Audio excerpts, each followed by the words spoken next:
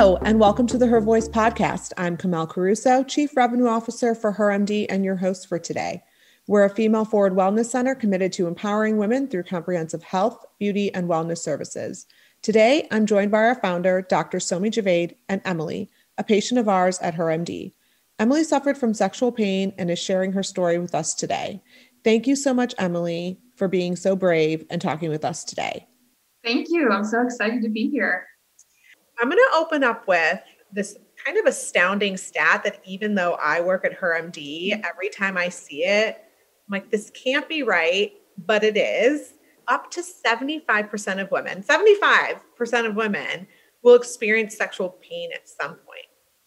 When I first heard about that number, again, I was like, no way, can't be true. Because if it was, surely someone would have told me in all my life of being a woman and going to the gynecologist and being sexually active.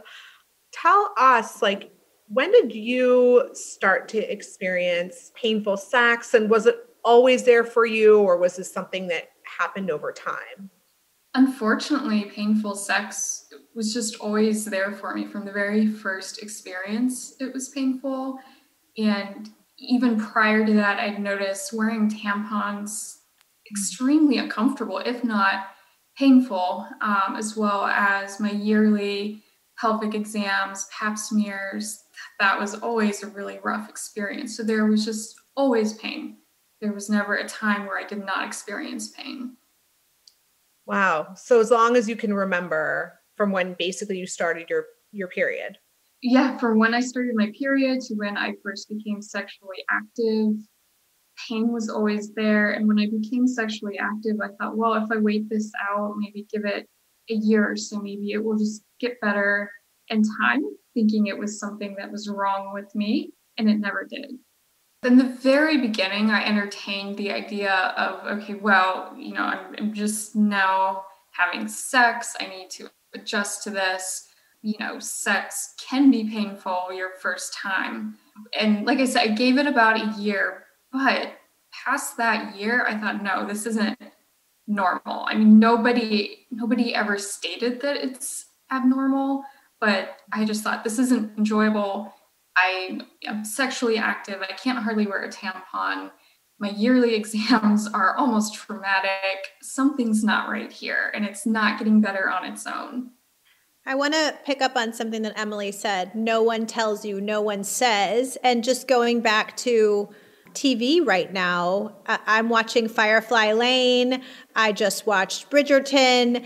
I mean, people are tearing off their clothes, having sex, climaxing or orgasming in 2 minutes, screaming at the top of their lungs. And I love both these shows, but it's like, even if you can't talk about it with your mom or your girlfriend, you're also getting these crazy messages from mainstream media. These are shows that are happening today, right now.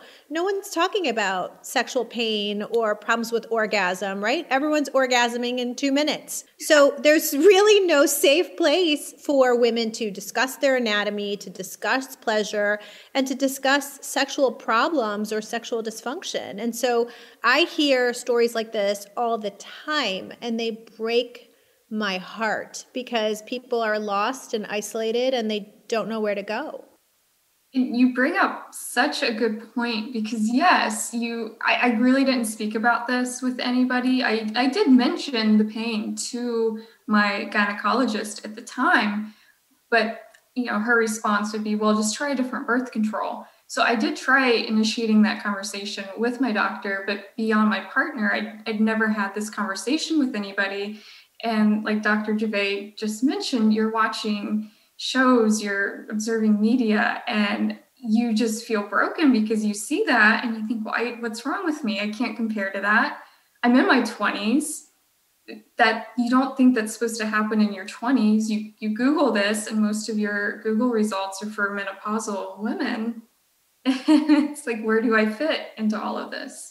That's what's so important about you coming forward is, so many people think because I specialize in sexual health and menopause that all my sexual health patients are in their 50s or 60s. And I see patients in their 20s, in their 30s, in their 40s. It's amazing to me. We gave the statistic at the beginning of the hour of the podcast that it's over 75% of women that at some point have sexual pain and no one's discussing it. And the younger patients, I agree with you. I feel like you struggle even more because when you try to Google or find information, you are directed towards menopausal sites. And definitely menopause is one of the reasons for sexual pain.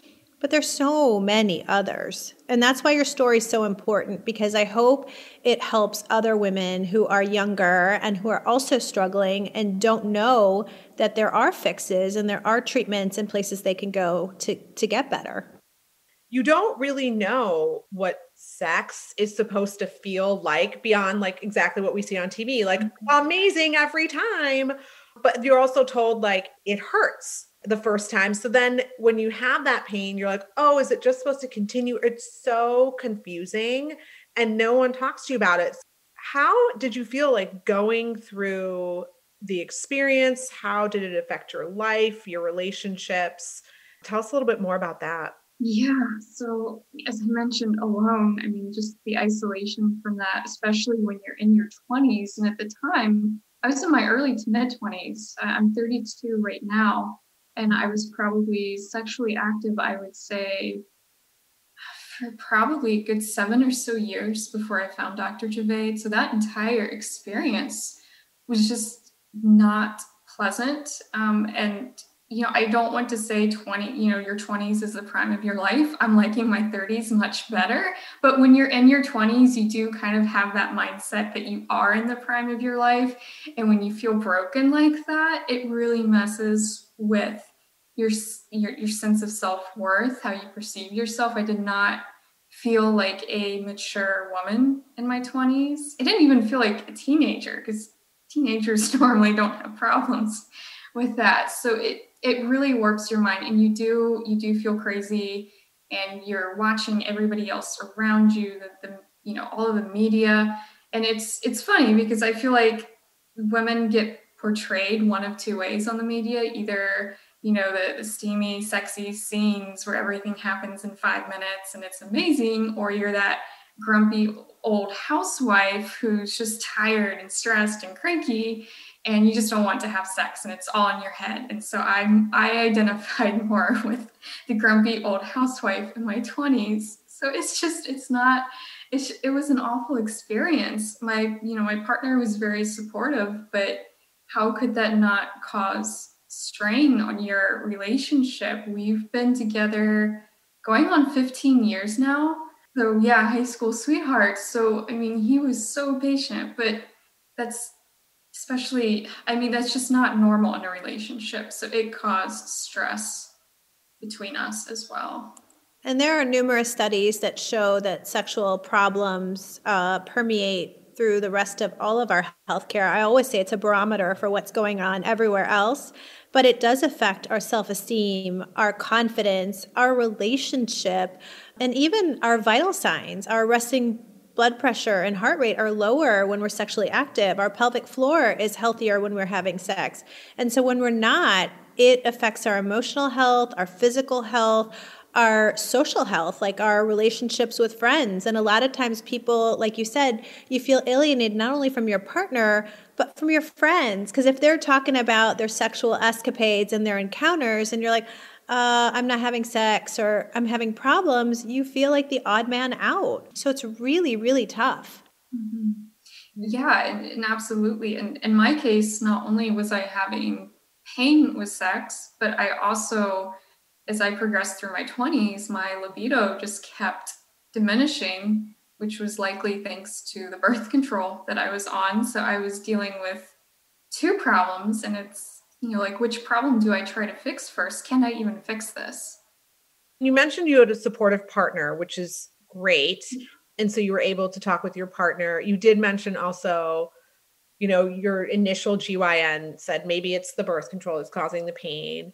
Were you able to talk with your friends or family about, not feeling like this was normal?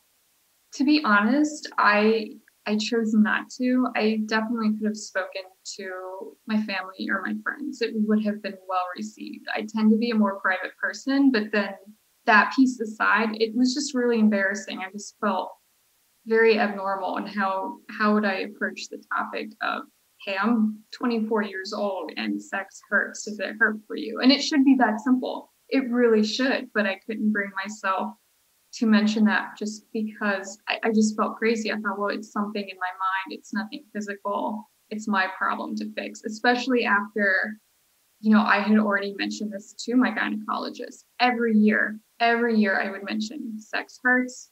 I don't have much of a libido, and nothing was offered. So I thought, nothing can be done. I just have to live with this. That makes me so angry and it frustrates me so much. But, I was trained as an OBGYN and at a major program, and asked me about my sexual health training. It was about reproduction, contraception, nothing about pleasure or pain or arousal or orgasm, nothing about sexual problems. And less than 30% of OBGYNs are trained. And then we have the problem of 15-minute appointments. How can you even start to get a patient comfortable to discuss the most personal and private details of their life, and especially if they've been dismissed before? And Mani, you've heard me say this. I talk about invisible patients. And, if Emily wasn't brave enough or persistent enough, look at how many times she said year after year she was dismissed. And so I feel like these patients, and women, we become invisible and we're just dismissed. And I feel like that's, some of the biggest barriers are lack of education for physicians. That's why I teach doctors. And, this recurrent dismissal, it's crazy. Yeah, it wasn't addressed. And, I am more private in the sense I didn't talk about this with my personal relationships, but in a doctor context, I'm not shy at all. So I was ready to talk to whatever. And the most it was acknowledged was just, oh, well, we can try switching birth controls. And they could see that I was in physical pain during the exams. And, they tried to make it as quick as possible, but that was it. There was never any conversation as to why does this hurt her so much? And this, was no longer my first exam. The nerves were no longer there. And most physicians I know are kind people. They go into medicine to truly make a difference. So I don't think they're purposefully alienating women. It's they haven't received the training. And so we not only have to educate patients and teach them about their anatomy and teach them about what's causing their pain or their low libido, also offer them treatment options, but we have to teach our peers. And my biggest thing is teaching the next generation of physicians and providers so that we break this cycle of dismissing women and having them be invisible patients and getting rid of the stigma. If we can take control over a lot of the barriers, we can make it easier for women, and then we won't have to struggle. Emily, you faced a 7-year delay. There's a statistic out there that some women, it's 8.5 years till diagnosis, and sometimes it's endometriosis. There's a lot of things that there's a delay for in diagnosis, and it's because either providers don't understand their condition, they don't listen, women are too embarrassed to come forward, there's not enough clinical research, there's not enough funding, there's not enough women in leadership positions. I can go on and on and on as to why the current state of medical affairs are the way that they are, or our current insurance system that, my old job, I saw 50 patients a day. There was no way I was going to figure you out, Emily, in that model. It was broken. I didn't have time to take care of myself, let alone take care of patients in that model. It doesn't work. And that was the model that I was visiting. My gynecologist was the kindest lady. I liked her so much, but I knew then she didn't have the time, but what I didn't know then is that she likely didn't have the training, like what you just talked about. And so tell us about your journey and finding a GYN saying, enough is enough. I really need to get care. To be honest, it was almost luck. I felt like I had reached that threshold where enough is enough, but I really didn't know where to turn to because, like I said, when you Google this, you get referred to, menopause specialists and things of that nature. So I felt like I was out of luck. And one evening I was think I was on my computer getting work done, and I had Local 12 News on in the background, and they did a health segment with Dr. Javaid where she was talking about, painful intercourse, loss of libido, and how she treats that in women of all ages. And I thought, oh my gosh, are you serious? This is exactly what I need. So I watched that segment. I took down her information. I called, and within a month, less than, honestly, there was a bit of a delay on my end in calling, but I was able to get in and see Dr. Javaid, and just like that, everything changed. And if it weren't for me watching Local 12 that night, I would still probably be with my same gynecologist. The power of media, right? Yes. Yeah. It's interesting. A lot of people found me from those health segments that we did, but I felt when I was approached that it was so important to get the news out there and let people know that sexual health is real medicine, that there are real problems that women struggle with. And I wanted to make sure that the message was out there that, it's not selective about age. Women of any age can struggle with sexual dysfunction. And I think the biggest thing for me is, letting women know that they have options, giving them a name to the disorders that they may be struggling with, letting them know it's not permanent, that they deserve better, that there are providers who are trained and who can listen, and then giving them choices about the treatment options that they want to undergo, and what's covered with their insurance. And so that was very important to me. So I'm glad that you found me that way. I didn't even know that. Talking about sexual pain and why it can occur. So yes, we talked about menopause for sure, genitourinary syndrome of menopause. And I like to talk about sexual pain. It can happen in 3 areas. It can be one of 3. It can be all 3. So there can be pain upon insertion or the outside, and that can be caused by hormonal changes. It can be caused by nerve problems, anatomic changes. Some people have imperforate hymen. There's dermatologic conditions. There's lack of hormone caused by, things like birth control, involuntary contractions of the muscles, vaginismus. Pain in the vagina also can be caused by anatomic changes, hormonal changes. And then we also talk about deep sexual pain or dyspareunia that can happen from fibroids or cysts or tumors or endometriosis. And that's why an exam and a history and reviewing your medications are so important with a provider, because then we can order appropriate lab tests. We can do a colposcopy or a vulvoscopy in our office where we look at the anatomy and we can show patients imaging if we have to, an ultrasound, especially if the pain is deep. And so there are a multitude of reasons that women can struggle with sexual pain. And I think that's why the stat is so high, because there are so many different reasons that women can struggle. Thank you for walking through those, Dr. Javaid. So Emily, when you did get your diagnosis and treatment plan, what did that feel like after so many years? There were 2 parts to it. It felt almost too good to be true at the very beginning. I was so excited to find Dr. Javaid, and I was shocked that my very first appointment with her, I walked away with a diagnosis. I just was not anticipating that after dealing with this for so long. I walked away with the diagnosis. You had blood work drawn up that day. You sent me home with a folder full of literature. I've never walked away with literature like that from a doctor's appointment. You sent me home with samples of medicine that I could use to treat this.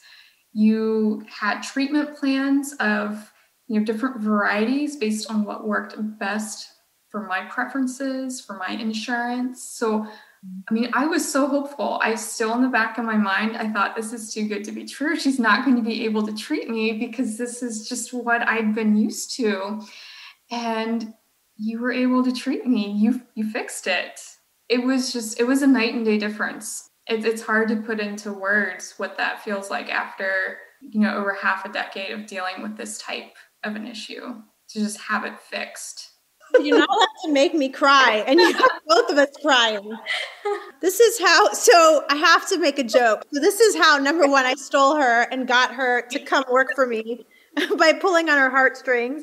And the second thing, Emily, thank you for saying that, because Komel is the organized one, and she's very visual, and she is been on me about how messy those folders are. Thank you for making that joke. I was grateful for that folder. I think I still have it. So. You sold me on that folder, Emily. Let me tell you. I'm like, Kamel is digitizing everything and so making it neater. And I was like, no, patients appreciate that. They go home, they can consume it. It's something I'm providing that is not folklore or, people just saying their bad experiences. It's everything's been vetted by me. It is disorganized, Kamel, but I had to make that joke. I'm glad, Emily, you liked the folder. It's a physical token you can walk away with that lets you know there's hope, there's options. That is very good. That is like the best ringing endorsement I've heard for the totally sold me. We're not getting rid of them. So what is your life like now?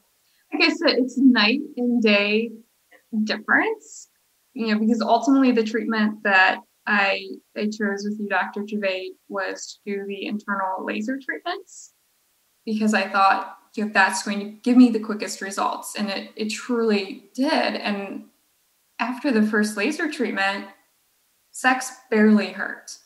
There was, a little bit of pain left, which you addressed and you treated at follow-up visits. So sex is no longer painful. I can wear tampons, which is like a luxury, sadly.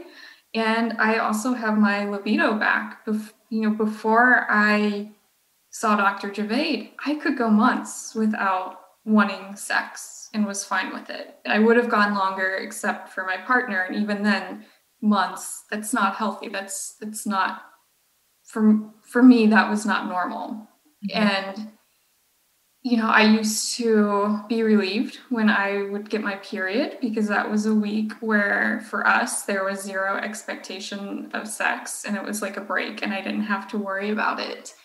And now post-treatment, so I get my yearly maintenance laser treatment. I just had it last month with you, Dr. Javaid, and we have sex at least once a week. If it's more than a week, it feels like we've gone without. And considering we've been together for 16 years, mm-hmm. I consider that pretty good. And it's enjoyable. No, that's amazing.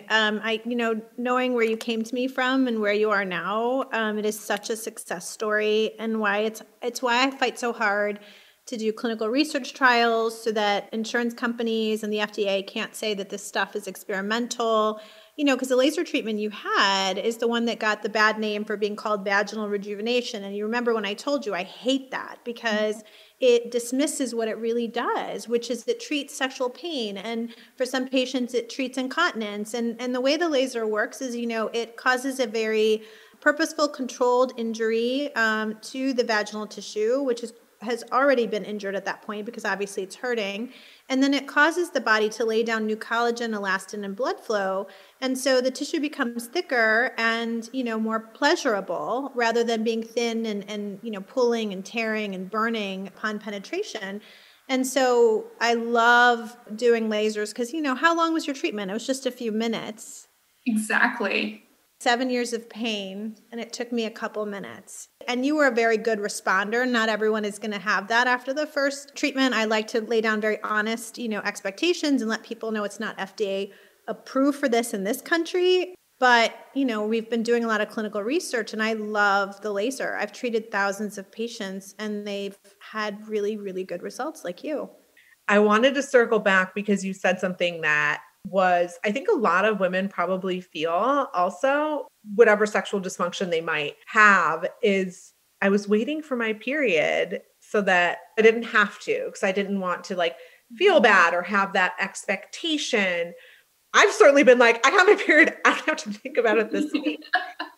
Why do women feel like that? Or why should they have to feel like, obviously there's some societal and media expectations upon women to be ready to just be in the throes of passion whenever, but we shouldn't have to feel bad if we're just don't want to do it.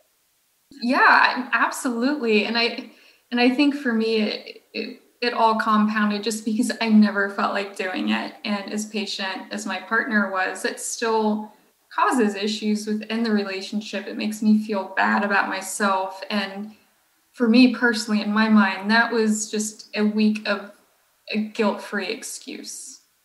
Whereas outside of that week, it was me actively refusing, advances.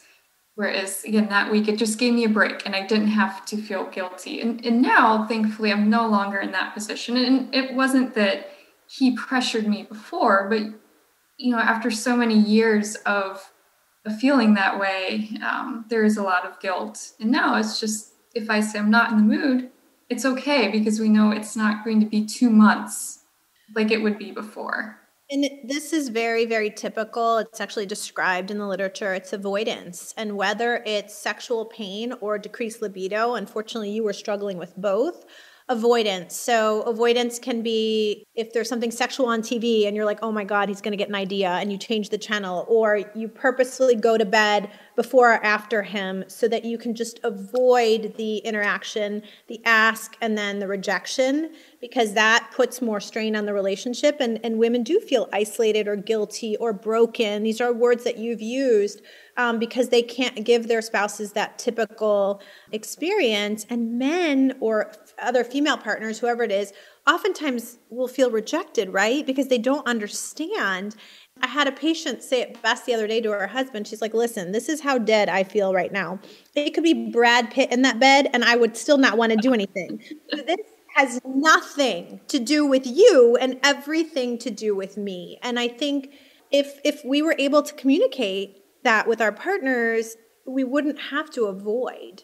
And I think that's huge. And I see and hear this repeatedly.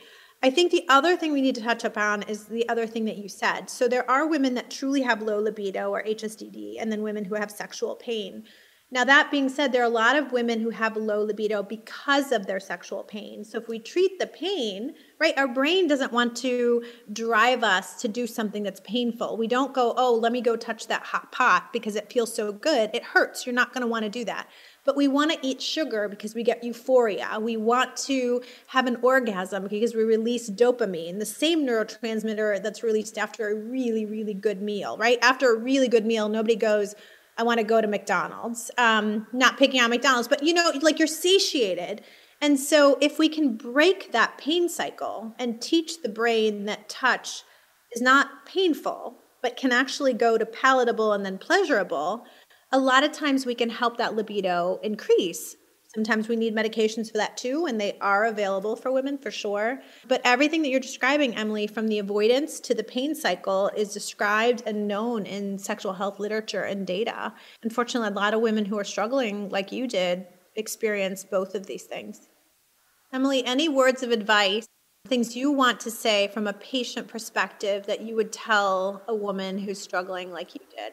I think for any patient with any issue you may be having, the important thing is to keep speaking up, even like with my case, even if you don't get a solution the first few times, you can't let it go. You need to keep advocating for yourself. Do some of the research. Watch your local news at night like I did. You never know where you're going to find your sources of information, but I think the important thing to realize, you're not alone as much as you may feel like it. You're not crazy as much as you may feel like it.